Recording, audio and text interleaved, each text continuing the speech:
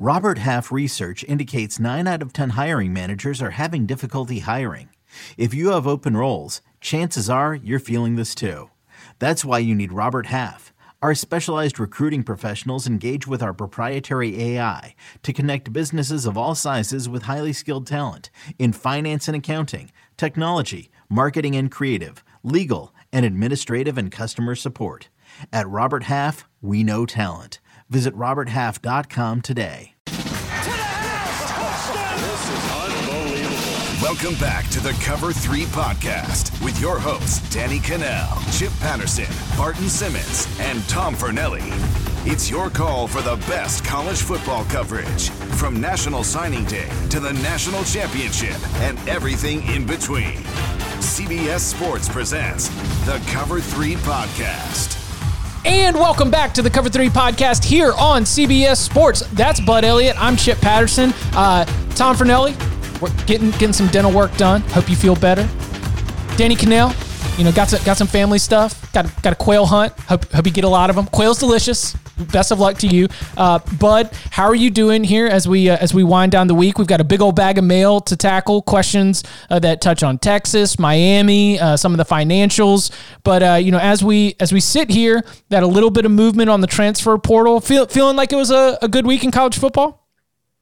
I do, man. A lot of content to get to. I feel like we had a fun week in college football. We had a major coaching hire that we sort of discussed on every single show, which was fun.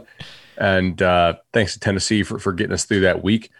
Previewed early signing period, National Signing Day, and I'm ready, man. This could be fun. I didn't have any large scale takes for schedule releases. We got SEC on Wednesday, the ACC on Thursday morning. I think that people forget that all of the home and away splits for these leagues are set like even out till 2035. I know in the ACC, the non-conference schedules are for the most part set. I didn't have any large scale opinions either way. Did anything stand out to you from either the SEC or the ACC? To be honest, I really didn't even get a chance to look at them yet. They're gonna be there tomorrow and the next day for me, and I will have some really good takes on this once I get done listening to all of the podcasts on the 24/7 Sports Network who are going to be putting out their emergency or instant reaction. Pick every game. If you're dialed into your team, that is the activity that you do once that schedule comes out. It's like, okay, we've got the helmet schedule. Now let's go through and let's look at every single one of these games and let's try and figure out what the record's going to be. Really nice ACC opening matchups, though. I mean, Clemson, Georgia to open the year. I think Louisville, Ole Miss is interesting. Ole Miss does bring back quite a lot. Miami, Bama to open the year. Florida State, Notre Dame. Pitt, Tennessee, week 2. This could be a narrative-shaping opening month for the ACC. No Trevor Lawrence. Get totally blasted in a couple of these opening games. If I said combined margin of victory for Notre Dame and Bama over Florida State and Miami of 35, you going over or under? Under, but that's just because I think Notre Dame to start the year probably, even if they're really solid, and I'm using previous Notre Dame like this year and then maybe the season before, it just doesn't feel like that's a team that can come out and blow the doors off. Just the way they go about their business. But that's fair. That is the only piece that's having me take the under on 35 because I think that Alabama wins by about 24. And I think that Notre Dame wins handily, but whether they win handily by 13 or so, I guess that would be 37. Well, I guess maybe over. Good number right there. I don't know. What would you do? I set the number. So that's probably about what I think, right? Like if you set a number and then immediately go over or under your number, you set a bad number. That's true. Fair enough. Week 2. Yeah. NC State, Mississippi State, not bad there. Pitt, Tennessee. Get a chance to see the Josh Heupel show. Get a chance to see Pitt and Illinois, Virginia. I can't wait for that one. Also, a little bit further down the line, there's BYU UVA as Bronco takes on the old squad there. I don't know how long ago that was set, but that might have been an early arrival. Go ahead and line it up where Broncos throwing BYU a bone, giving them a solid Power 5 game for the schedule. That's pretty solid there. The ACC is one of these weird leagues that does play these non-conference games even in the middle of the schedule sometimes, and it makes for some interesting predictions when you're going down the line looking at stuff. You're like, oh damn, that's not a conference game. Without a doubt. Another bit of news: new 10-year deal for Northwestern coach Pat Fitzgerald, who and this is just one of those things that I overlook sometimes. Pat Fitzgerald is the 6th most tenured coach at his current position in all of college football. Now, a lot of coaches move around. Some of the more experienced coaches than Pat Fitzgerald certainly have taken multiple jobs, but Pat Fitzgerald at Northwestern gets this new 10-year deal. It comes after rumors and reports of some NFL interest. Do you think that Pat Fitzgerald, former Northwestern linebacker, just like bleeding purple through and through, do you think that he does end up finishing his career at Northwestern, or do you think that eventually he goes to get maybe the Chicago Bears job or one of those very few that he might hold in high esteem? I just can't see an NFL team hiring Pat Fitzgerald because they already play defense so well in the NFL, and that's what he does. They're looking the opportunity for innovation is so much more on the offensive side of the ball when it comes to the NFL. They're really not looking for these college defensive guys. I think he'll finish his career with the Wildcats. Good point. Yeah, what'd you say about defense? It's just all about height, weight, and hustle. And speed. Yeah. And look, there's scheme on defense. We know there is. There's humility on defense. I mean, you look at what Arkansas did. Arkansas didn't have much defensive talent, but they just basically said, hey, you're not going to hit big plays on us. We're going to make you go on sustained drives. If you convert in the red zone, okay, good job. If you don't, we're going to have a chance to be in the game. There's kind of matching your scheme to your talent, and there's definitely a lot of scheme, and I think we'll see some defensive innovation as well. But we do know that recruiting rankings, which for the most part measure skill, athleticism, and growth potential, those track much better with defense than they do with offense. Offense, you can scheme your way to success to a much greater extent than you can with defense. It's why some of these air raid teams that don't put any receivers in the NFL and don't put any quarterbacks in the NFL or linemen, why they still score points. You can scheme your way to points.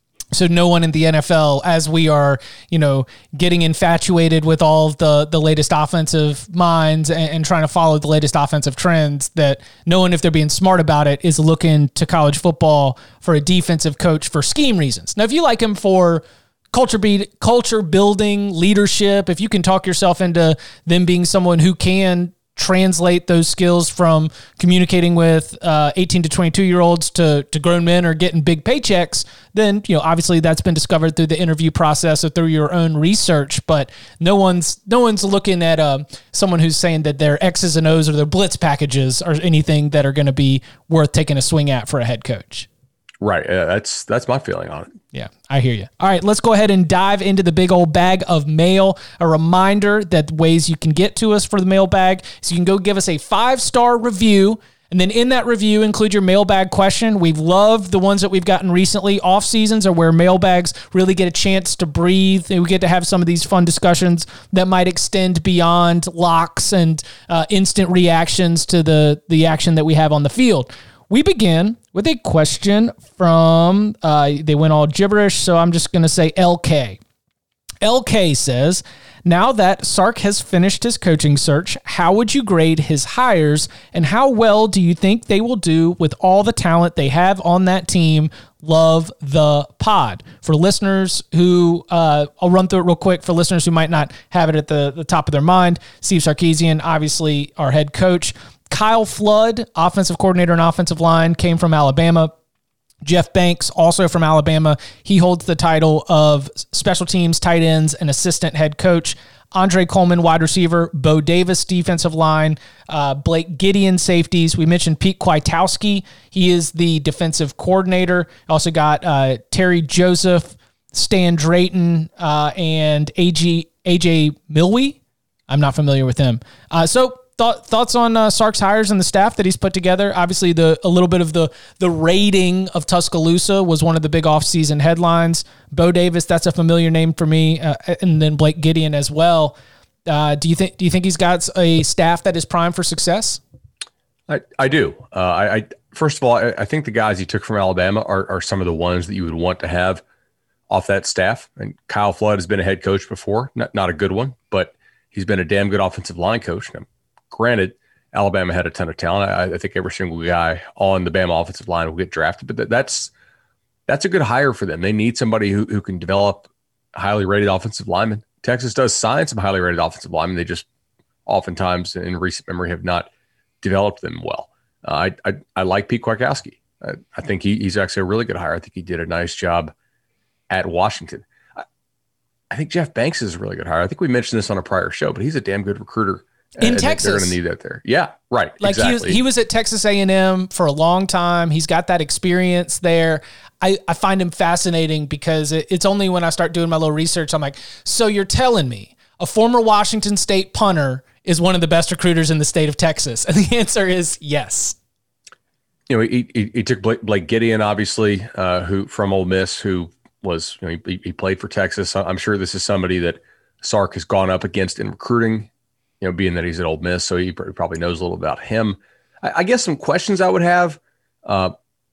First of all, how are these guys going to work together? That's always a question with the new staff, but that's not really Texas specific. Some of these labels that you get on these dudes, it makes me wonder, could there be a too many cooks in the kitchen problem? I'm just trying to nitpick this some since I said so many nice things about it on the front end. But Terry Joseph is the defensive passing game coordinator. And then Kwiatkowski is the defensive coordinator. And then they have a defensive run game coordinator. Like what? While Gideon is also safeties. Who's actually calling the defense and deciding what they're going to run? Right? Like now, if all these titles, we do see this at some state schools. If all these titles exist because if you have a different title, state guidelines allow you to pay them more money, right? That's why you have executive head coach and deputy head coach and assistant deputy executive head coach and all these things. Then fine. But if this is a real thing that Sarkisian's trying to do, then I'd be interested in how he implements it and how it works. How often have you seen, especially as like defenses are trying to defend against up-tempo, no huddle, they're trying to, you know, the communication can be very different. I know that there have been instances before where you're going to get different calls that are coming in, right? Is that where you would be concerned that whoever's calling in the coverage, it's not going to match up with whoever's calling in what's happening up front, and just sort of those different pieces and the communication of it, especially in an up-tempo situation, that those could they almost always lead to breakdowns. So we do see some teams do this.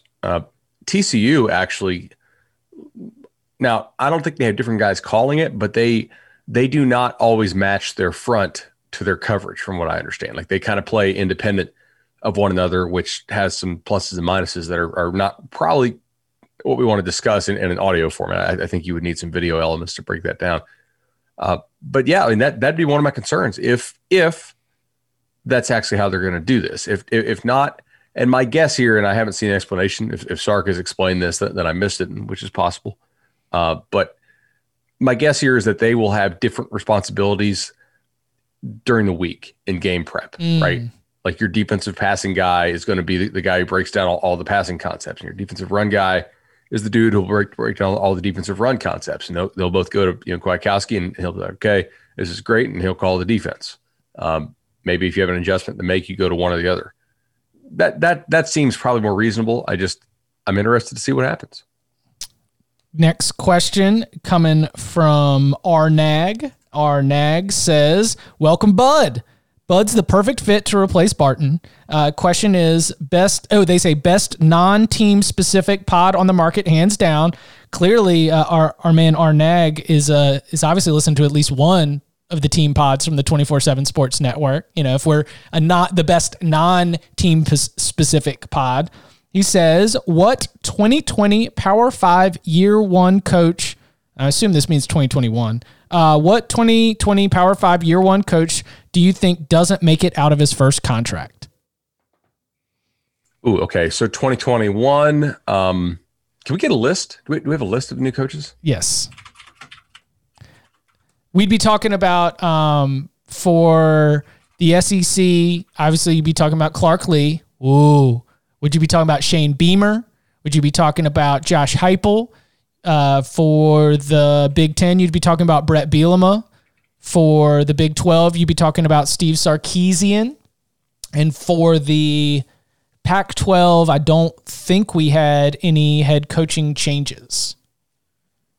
Didn't someone get fired? Someone Jed Fish. Okay. So I'm going to pick Tennessee.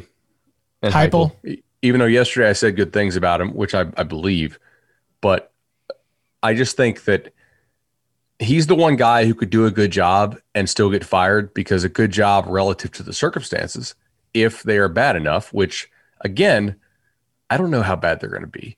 I do know that Tennessee brought in a high-powered law firm to investigate itself and found so much that it fired 10 people and believed it had so much evidence of wrongdoing that it could fire its head coach for cause and not pay him almost $13 million. So you tell me how bad you think it's going to be, because if you have that much evidence to do all that, you probably got some evidence, that would be worthy of some pretty serious penalties. Maybe you have people intimidating compliance, right? Or trying to silence them. Who knows? I think we already said we don't think the McDonald's bag thing was real, or at least not widespread. Right.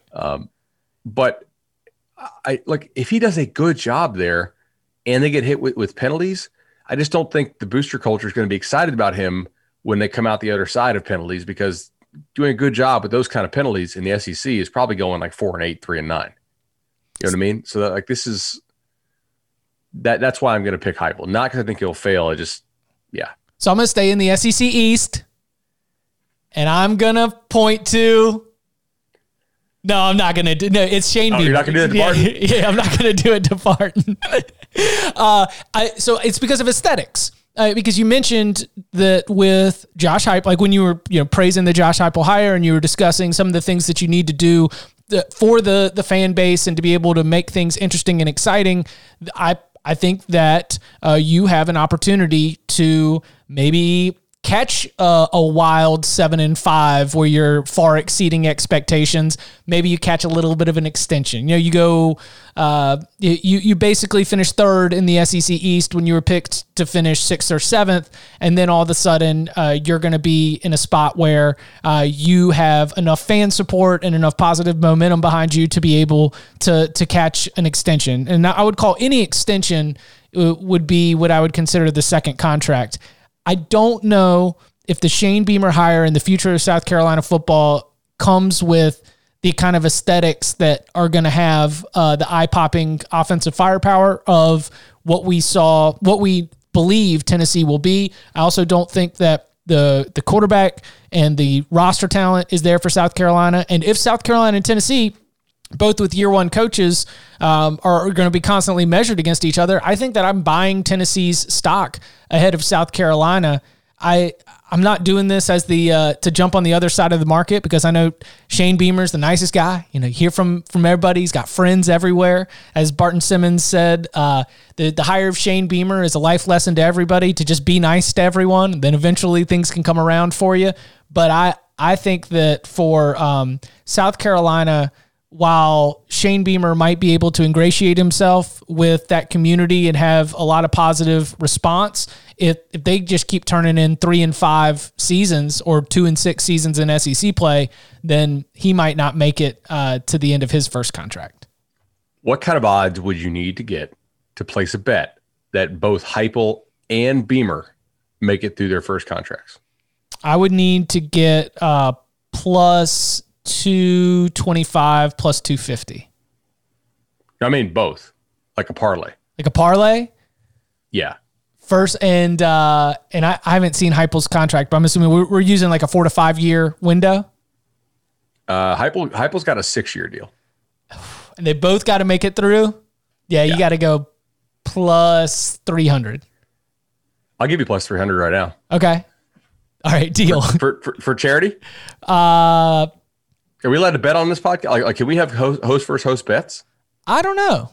We can check that out with. All right, let's say on the podcast that it's for charity. Okay. Right. All right. And if or for Skittles, we'll call them Skittles, and we'll some Skittles here. Yeah, some Skittles, and the idea that both Beamer and Heupel make it through the end of their first contract plus 300. Yeah, okay, make a tracking doc on this. I feel like we should track this kind of stuff on the show. Okay, maybe like during a slow day in the off season, we should review it. Like here's all of the side bets. Well, I'll tell you exactly how this ends because it ends the same way they do with locks or anything else. I'm going to make a bunch of picks for entertainment purposes because it feels good at the time. I'm not actually going to keep track of it. And when the bill comes due, I'm going to be like, crap. Well, this is what I did. This is the bet I made. So yeah, nice. Plus 300. Let's go. What's your confidence in Beamer? I'd probably need like 20-1 to think that they would both go. I mean, I didn't think the Beamer hire was awesome. Back on the old RIP Barton and Bud show, we were using kind of a 3-tiered system to evaluate coaches because like the letter grade thing, I just felt like I don't have enough information to be, is it an A or is it a B? You know what I mean? We went with like home run, I get it, and I don't get it, which Jim Harbaugh would have been a home run at Michigan. So even the home runs don't necessarily hit, but I think we went with I don't get it for Beamer, which was one of the few that really kind of received that low bar there. He could be good. Who knows? It's possible. It's also difficult, in my opinion, to separate coach from job at times. Right? Like, is it South Carolina like the one contract spot? Yeah. The best thing, I said this about South Carolina, and fans got real mad. The best thing about South Carolina is the paycheck. That's what you're going to get rich and you're going to get fired and you're not going to win a damn thing. I said I would rather be, somebody said, would you rather be a Tennessee football or Tennessee basketball coach? I said Tennessee football coach because it'll make more money. And if I save every penny and go to the food table for all my meals, then I'll be set after I get fired after 4 years. You can be Rich Brooks with one contract in Tennessee. I mean, I know he's Kentucky, but like just out there tweeting pictures of fishing and whatnot, just hanging out, having a grand old time, being retired. Hey, that's not a bad way to live. Or you could just be DK and go quail hunting like without being retired. Next question comes from Ja22. New to the show this year, but I've truly enjoyed it. Glad you have given Bud a home after his comrade left him high and dry. So I got a question for Bud. As a high school coach in California, how can I best help my kids get recruited? The shutdowns have not allowed for any high school football to be played this year. I feel awful for my kids, and I want to help put them in a position to get some money for their college football careers. So a couple things here, just things that we have seen from other coaches in California. Some advice you can give to your players. I would say, first of all, as a coach, you can help them by sort of figuring out, assuming that he's coached college or high school football for a while. And if he's not, he should consult with some guys who have. But first of all, figure out what the realistic path is for your player. Is he a Power 5 level player, an upper Power 5 level player? Is he a FCS type player, maybe a G5 player, or is he more of a D2 guy? And then help to fill in the gaps that some of these schools have. They haven't seen your player play really since the fall of 2019, most likely. So workout videos showing accurate height and weight. So, I mean, literally, like we've seen coaches put up almost like at the gas station when you walk out and you're just like, okay, video or photo showing the guy weighing in and getting his height done. Give us time and date and a copy of today's newspaper and let us know that this is when he was weighing this much and measuring it this height. Right. Like workout videos that show variety of skills. If you can somehow get him into some of those unofficial leagues going on in California right now, I know as a high school coach, you may not be able to officially get involved with that, but if you happen to know anybody involved in those, maybe get your guys out there to get some playing time in that. We know colleges are kind of looking at that, even if I don't know if they're supposed to be. But yeah, that's something that's occurring and will continue to occur. So that's the thing. Like make sure you get their information out there, and make sure you're getting it to the right people. I had a guy the other day who was tweeting out some of his players, and he was tagging me and Alabama football. I was like, what? This is a 2021 with no offers, none. Like this is not how. Like you're not doing that player any service by tagging Alabama, who would never take this kid. This kid's like maybe an FCS level player. So precision targeting, making sure you're realistic in your targets, and then give the evidence.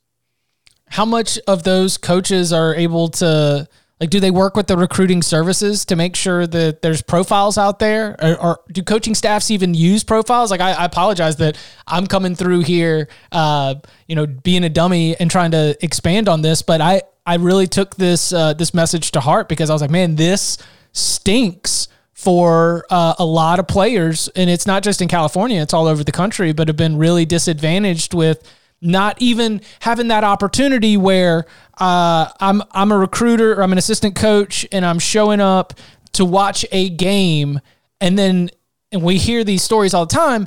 It's somebody else that pops, right? I'm coming to see one player, but then I end up noticing these other players, and I feel like those opportunities being lost seem to me like they can be some of the most significant for under the radar players who are not getting that same opportunity to be recognized and noticed. Yeah, so we do hear from colleges who will tell us certain things. For instance, hey, this kid who claimed an offer, we didn't offer him. It's fake. And whether they're looking at the profile or whether they're looking at a kid's tweet who said, I got an offer, depends. But they certainly do check out the website. They also have, there are private recruiting services that a lot of these colleges subscribe to. And I think the best ones are the ones who do not charge the players. I know that a lot of schools, for these ones who do charge the players, they have basically email filters set up to where they send anything right to the trash, because they just get spammed like crazy by these services that charge players. That's not all of them. I'm sure some of them try to do a good job, but that's the profiles thing is definitely something that's real. Yeah. Shout out to Chip Kelly. Once again, that's like the second time we've mentioned the recruiting services scandal at Oregon here in the last 2 weeks. Love that story. All right. Coming up on the other side, we want to look at the expectations for the Miami Hurricanes in 2021. Will the Oklahoma quarterback position be as set as it appears for those offseason darling Sooners? And much, much more next. From the world of Sonic the Hedgehog, a new hero arrives. I am ready.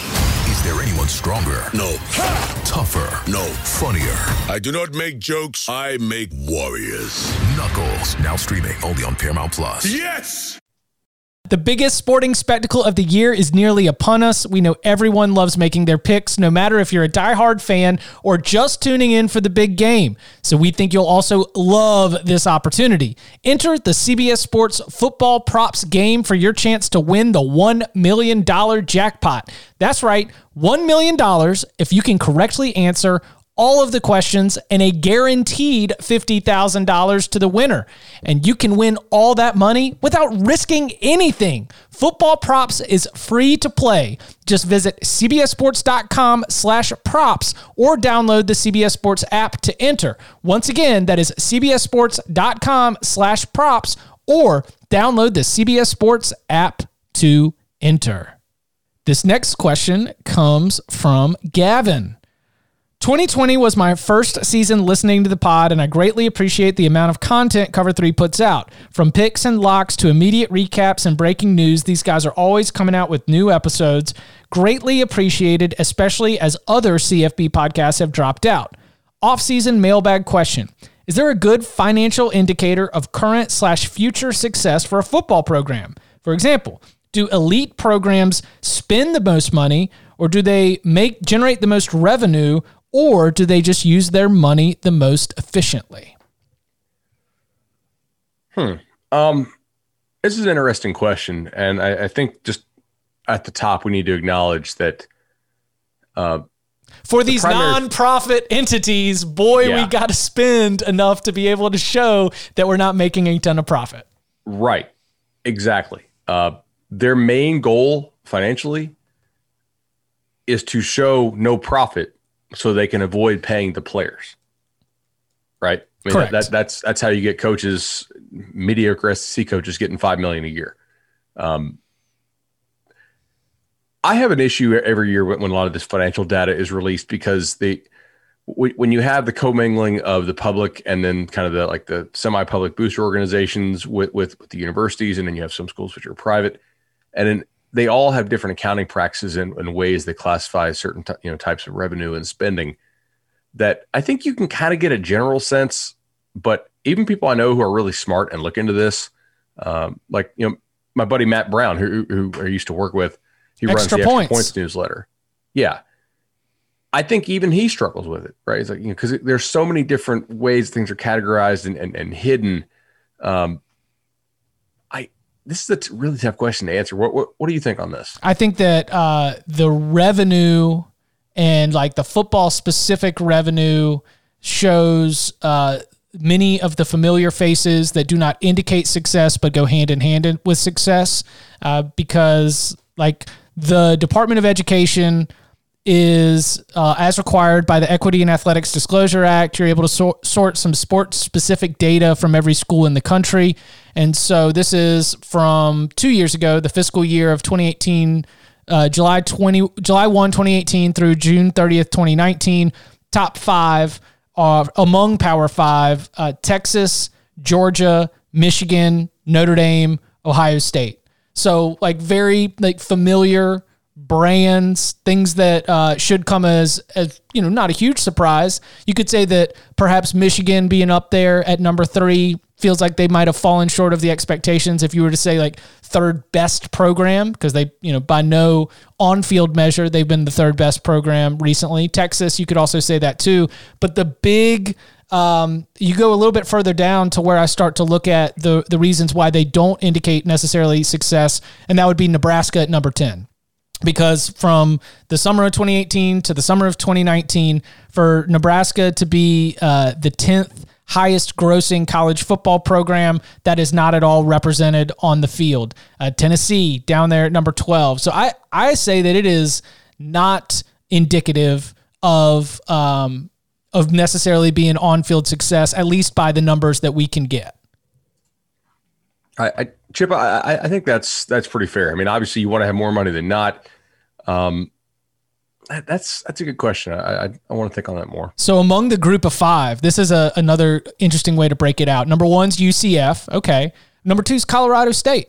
I don't think that Colorado State, if it's able to, they've got the new Belgium deal, right? Because they're right there in Fort Collins. They've got like the Fat Tire Party Deck or whatever they got going on. They just put in a new stadium. Colorado State seems to have money, but I don't look at Colorado State necessarily as one of the most powerful group of 5 schools. SMU, Boise State, Houston, those are all, I would say, top tier group of 5 programs. And so those make sense.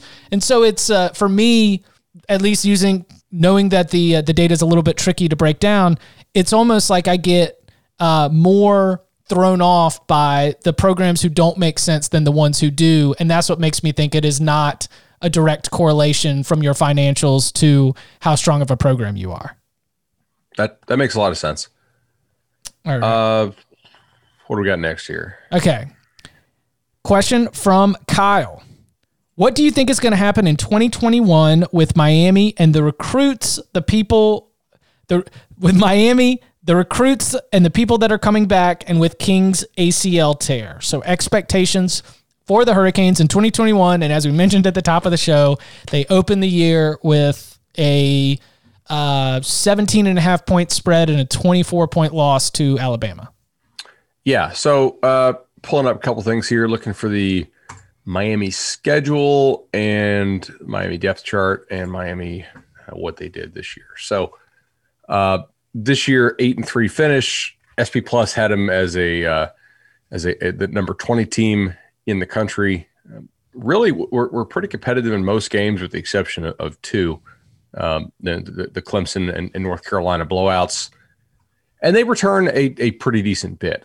I think the D'Eriq King injury is a major negative for their prospects in 2021, mainly because the one area that this team needed to get much better in was the consistency of the pass game, right? If you look at some of their stuff, passing success rate 57th in the country, they were much more explosive than they were, efficient through the air.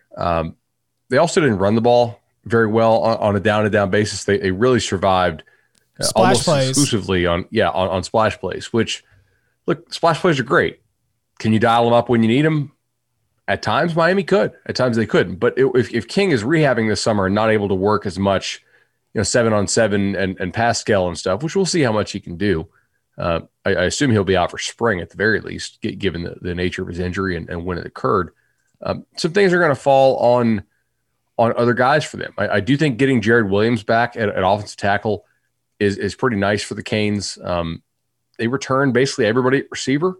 But man, is that receiver, a good thing? that receiver position really let me down. And they're getting Charleston Rambo from Oklahoma transfer, right? Yep. I think that whether it's Mark Pope, I feel like there's a lot of players who I've been looking at, like maybe they were like 4-star guys, like guys who committed to Miami on National Signing Day. And you're like, oh yeah, that's pretty good addition. But I feel like it hasn't popped. And if Brevin Jordan wasn't open, it was like Brevin Jordan was the first look.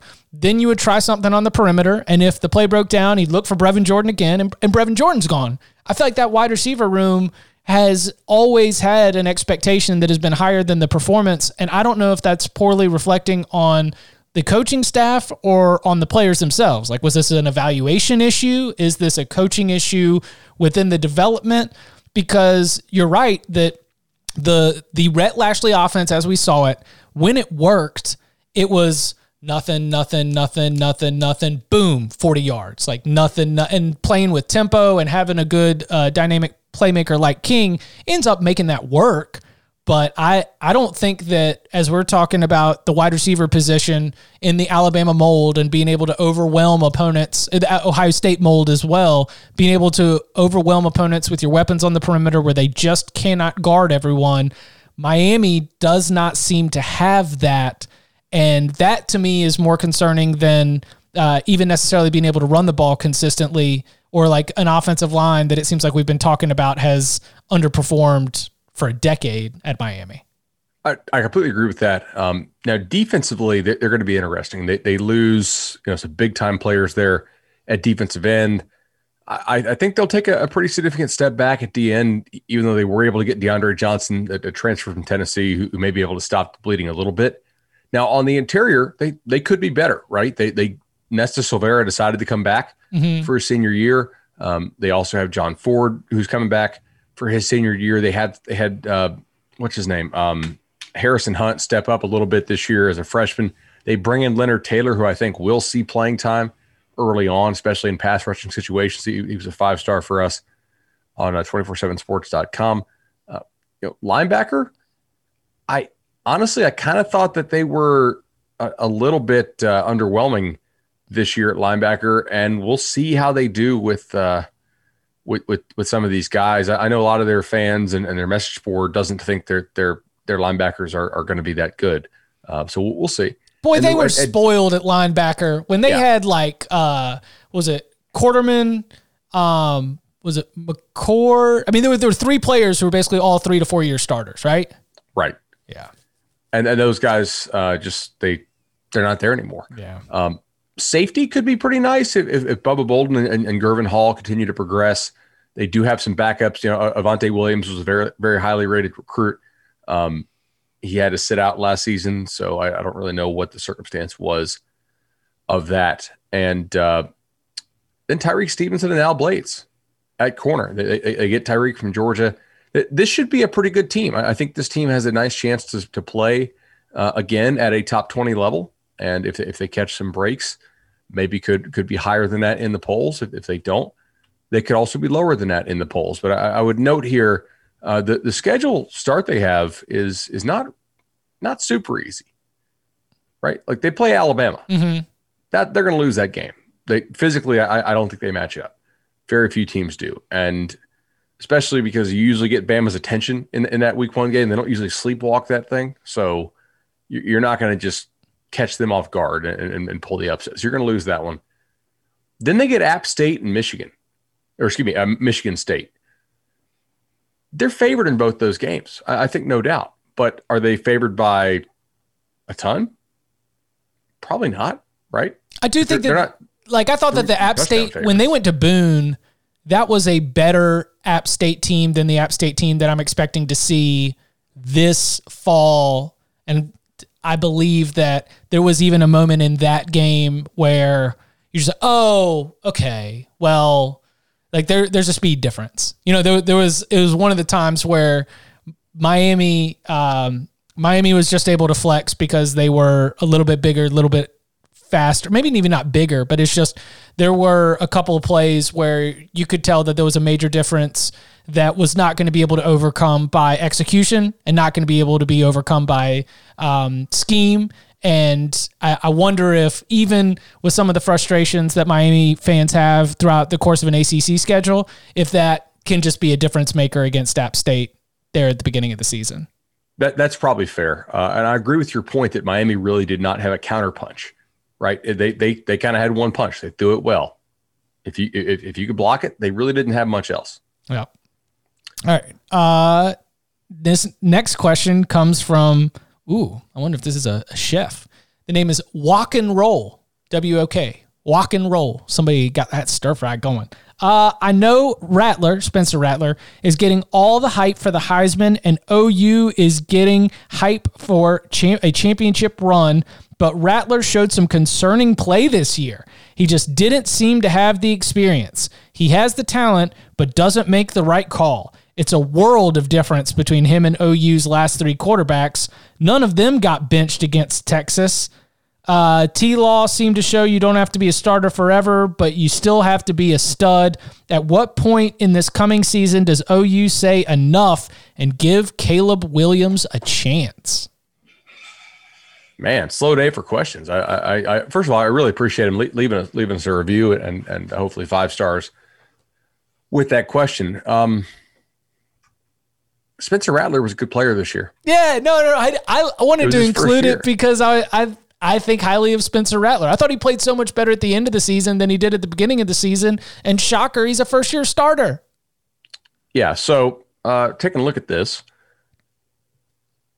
68%. 28-7 touchdown interception ratio, 82% catchable pass rate, pretty nice. Sack percentage, 6.5. Given that the pass rushers in the Big 12 aren't great, I could totally see that needing to come down a little bit. Fumbled a couple times. Overall, pretty nice season for a guy who was in his first year starting. Can we also talk about the wide receiver position for the Sooners, which is good and getting better? A lot better. But he is a lot of those freshmen, it felt like didn't even really start to come on till later in the season, and they didn't have a running game to be able to help him get in there until Ramondre Stevenson got back into the lineup and everything started to click. I thought that there was less of a solidified, proven talent all around Rattler as well at the beginning of the season when we saw him, yes, holding on to the ball too long. We saw him turning it over. Like those things seemed to get ironed out as he got more comfortable and also as that young, still developing offense really started to come into form. I completely agree. I mean, you threw 23 balls to Drake Stoops. I think that says it all about the state of their receiver position at times this year. He's not a player that should be getting 23 targets on Oklahoma. Personally, I mean, I'm not trying to hate on the kid, but yeah, their receiver position is going to be much better this year to the point where Charleston Rambo, who dropped a ton of passes this year, I mean, 55% catch rate was not great there. I'm actually fairly bullish on Oklahoma, but obviously not as bullish as some folks seem to be. If you want to talk Caleb Williams real fast, sure. Dynamic quarterback. I think he's a really, really good player. I do not think he is at this point. I do not think he is as advanced a passer to the same point in their careers as Spencer Rattler was. I do not think he's somebody who's ready to come in and play day one. I think he has a very high ceiling, but no, I would have serious doubts. If Caleb Williams was a starter for Oklahoma, I would pick Iowa State to win the Big 12. 5-star prospect, consensus top 10 player from DC. I guess he didn't play this fall, right? Exactly.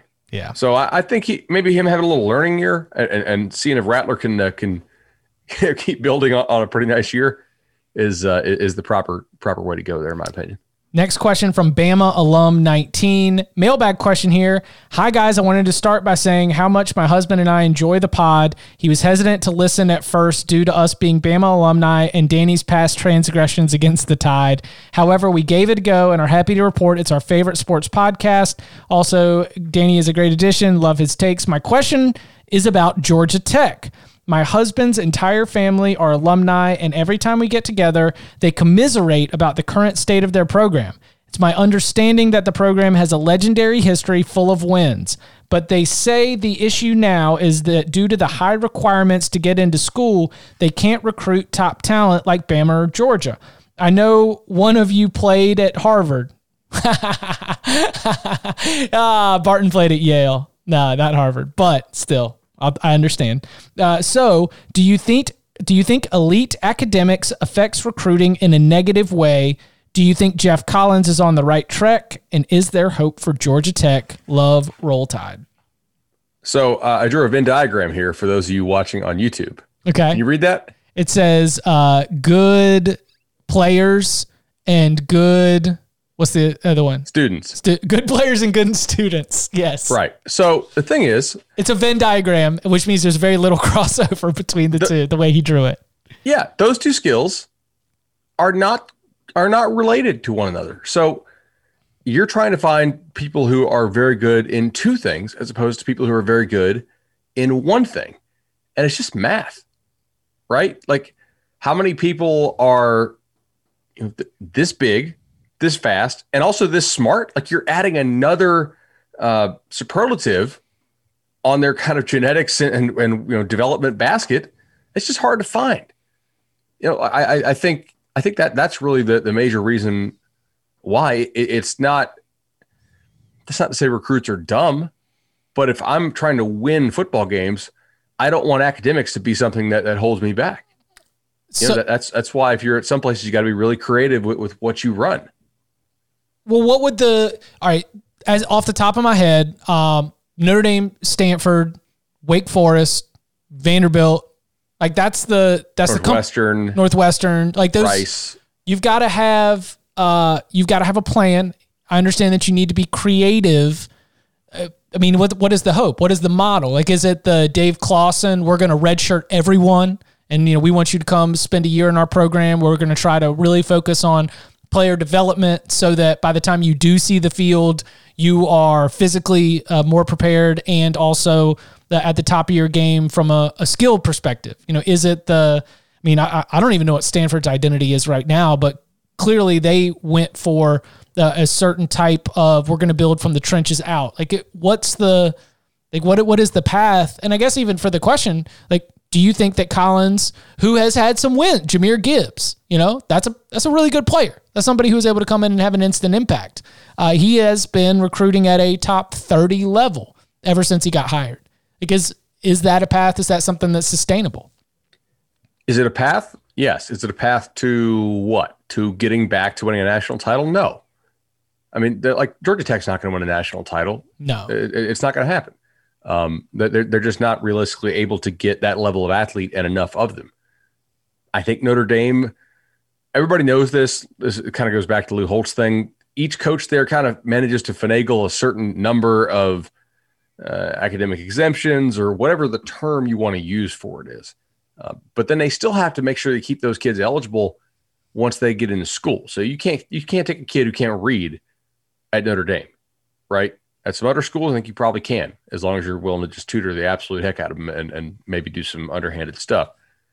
But yeah, like that, it's just a supply and demand thing. The other thing is that it's not like those kids who have really good academics and really good talent don't want to go play for Bama or Ohio State. Like they get some guys who are really good students as well. So that further complicates matters. You're smart and good at football. Come to the actual good academic school or the better academic school. I probably shouldn't not. I don't want to imply Bama's not a good academic school. That's where I got my JD from. But so I guess this kind of is a Bama podcast now in some ways. So your pitch of, hey, come to the great academic place, you can still play football, is fairly easily countered by come to the great football place. Your academics are what you make of it, right? And with your academic capability, you can have a great education here. You could probably even get your master's in 4 years. So it is a legitimate obstacle to overcome. And finally, this one from May. I will miss Barton forever, but I was so excited to hear Bud on the pod.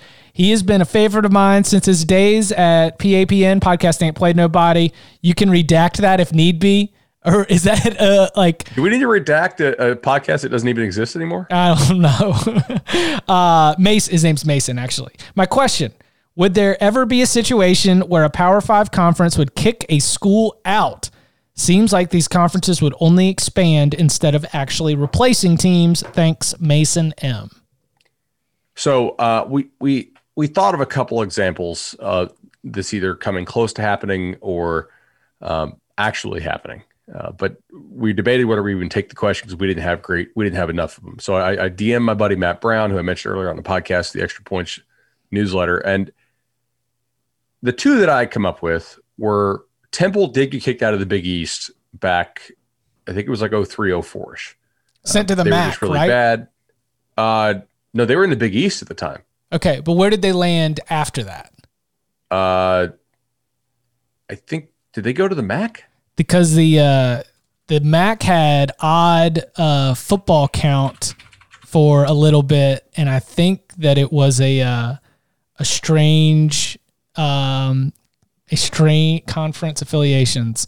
They were in the MAC from 07 to 11. They were independent from 05 to 06. They were kicked out of the Big East after the 04 season, back into the Big East for a single 2012 season. Then, of course, it becomes the American Athletic Conference. Now, I will say we have not seen a Power 5 team booted in really ever, I don't think. Even though the Big East was kind of technically Power 5 back in 04, but that was at the beginning of them being rated by the ACC with Miami, Boston College, Vatech, and the old Southwest Conference folded, and right. there was some like TCU was left out in the wind on that one. But if you stay at a bar till closing time, that's everybody getting kicked out. It's just closing time. Yes. Like you're not getting bounced prematurely. Sure. Baylor, there was some discussion. I think it was informal. I don't know if they ever took this to a vote. Back during the whole sexual assault scandal, there was some discussion about kicking Baylor out of the league, and I don't think that ever actually went anywhere. Matt had some good examples, though, of some other teams who have been booted, usually for financial reasons or for non-performance. Idaho and New Mexico got kicked out of the Sun Belt a couple years back, but they were only provisional members at the time, so that was easier to get rid of them. Chicago State got kicked out of the Summit League over financial stuff back in 06, he said, which is long, 06, and also Summit League. He said, and then really you would have to go back to the 1950s. It's extremely rare. However, the Big Ten did debate it with Northwestern in the 1980s. Because of non-performance? I mean, that's not because he didn't say financial I'm or not scandals. really totally sure. Okay. He said, now, I said, so it basically never happened. He goes, right. It nukes presidential relationships so much. If you're thinking about kicking somebody out for rule breaking or whatnot, I can't think of any examples off the top of my head after World War II either that actually happened.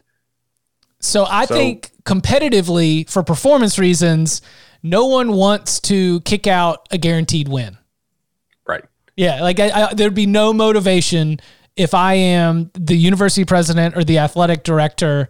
I'm not so concerned with our average SP Plus ranking that I want to drop this bottom feeder, because I would rather have if they are the 125th best team in all of FBS, even though they're in a Power 5 conference, I would rather be able to have that on the schedule as a game that we can build depth, we can play our backups, we can play our young players, and we can get ourselves a win. So I would say I think that there are limits to that idea, right? Like the Big 12 would never kick out Kansas because I think it's a founding member and also basketball. But at the same time, like if they continually are, if they were to return for a little while, they were like the worst team in the entire country, including all the G5 teams. If you played at that level, and and it's just clear you're not trying anymore. Your facilities are in disrepair. Maybe there's some safety issues. The other teams are constantly having to give you money. That's a big one, obviously. But I don't think we're going to see it anytime soon. Not with the current television deals, because that's back to our financial discussion, and especially about you got to be able to spend all the money because we're dealing with like nonprofits and we want to make sure there's not extra money to give to the players. As long as the current television deals are giving equal paychecks to everyone in a conference, there's going to be at least the money available, even if you are horrible, to invest in facilities, to invest in coaches, and to invest in the effort of not being embarrassing. Yeah. By the way, I'm sitting here watching some of this. I think this was a 92 SEC title game. It came up on Twitter. I just love like Steve Spurrier. Like, oh wow, Bama's playing us in zero coverage again on Jacquez Green. That's surprising that would happen. Oh, again. Steve Spurrier, the first $1 million coach. Was he? Yeah. Okay. Yeah. He was the first one to cross that threshold. And that's it, right? There's no turning back. Once Steve Spurrier demands $1 million, the bar is set. We went into 7 figures, and I don't remember who made it to 10 first. Is Saban even technically at 10? I think his state salary might be at like 8 or something. A couple of these coaches get some kind of funny deals because they don't want. I think part of it is marketing and there's an image issue where it's like, wait, we're paying our coach $10 million. So now they get like 8.8, and then the state finds a way, or the boosters end up purchasing their house and renting it back to them for $0. There's all this kind of, stuff. Your Nike money ends up being like more of a supplemental thing. Like I think that Harbaugh has the life insurance thing. Oh. Right, where it's just some insane life insurance policy that they pay for. So it's kind of just deferred compensation in that way. So isn't there did someone used to have like the coaching contracts included like oil, like actual like stocks or something like that? That would be Arizona and Rich Rod. They had the oil rights or was it nat gas? Natural gas. It was some kind of commodities that within the process of your coaching deal, you've got these incredible options, which could be worth a bunch. Insane. All right. He is Bud Elliott. You can follow him on Twitter at BudElliott3. You can follow me at Chip_Patterson. We will be back on Monday as we continue to look ahead. Remember, Wednesday, National Signing Day, 24/7 Sports for all your coverage. Wednesday night, we'll be doing a Signing Day instant reaction show. So a lot of stuff going on here. Make sure you're subscribed on the Cover 3 podcast, wherever you get your podcasts. We are on Spotify as well. Bud, thank you very much. See you, buddy.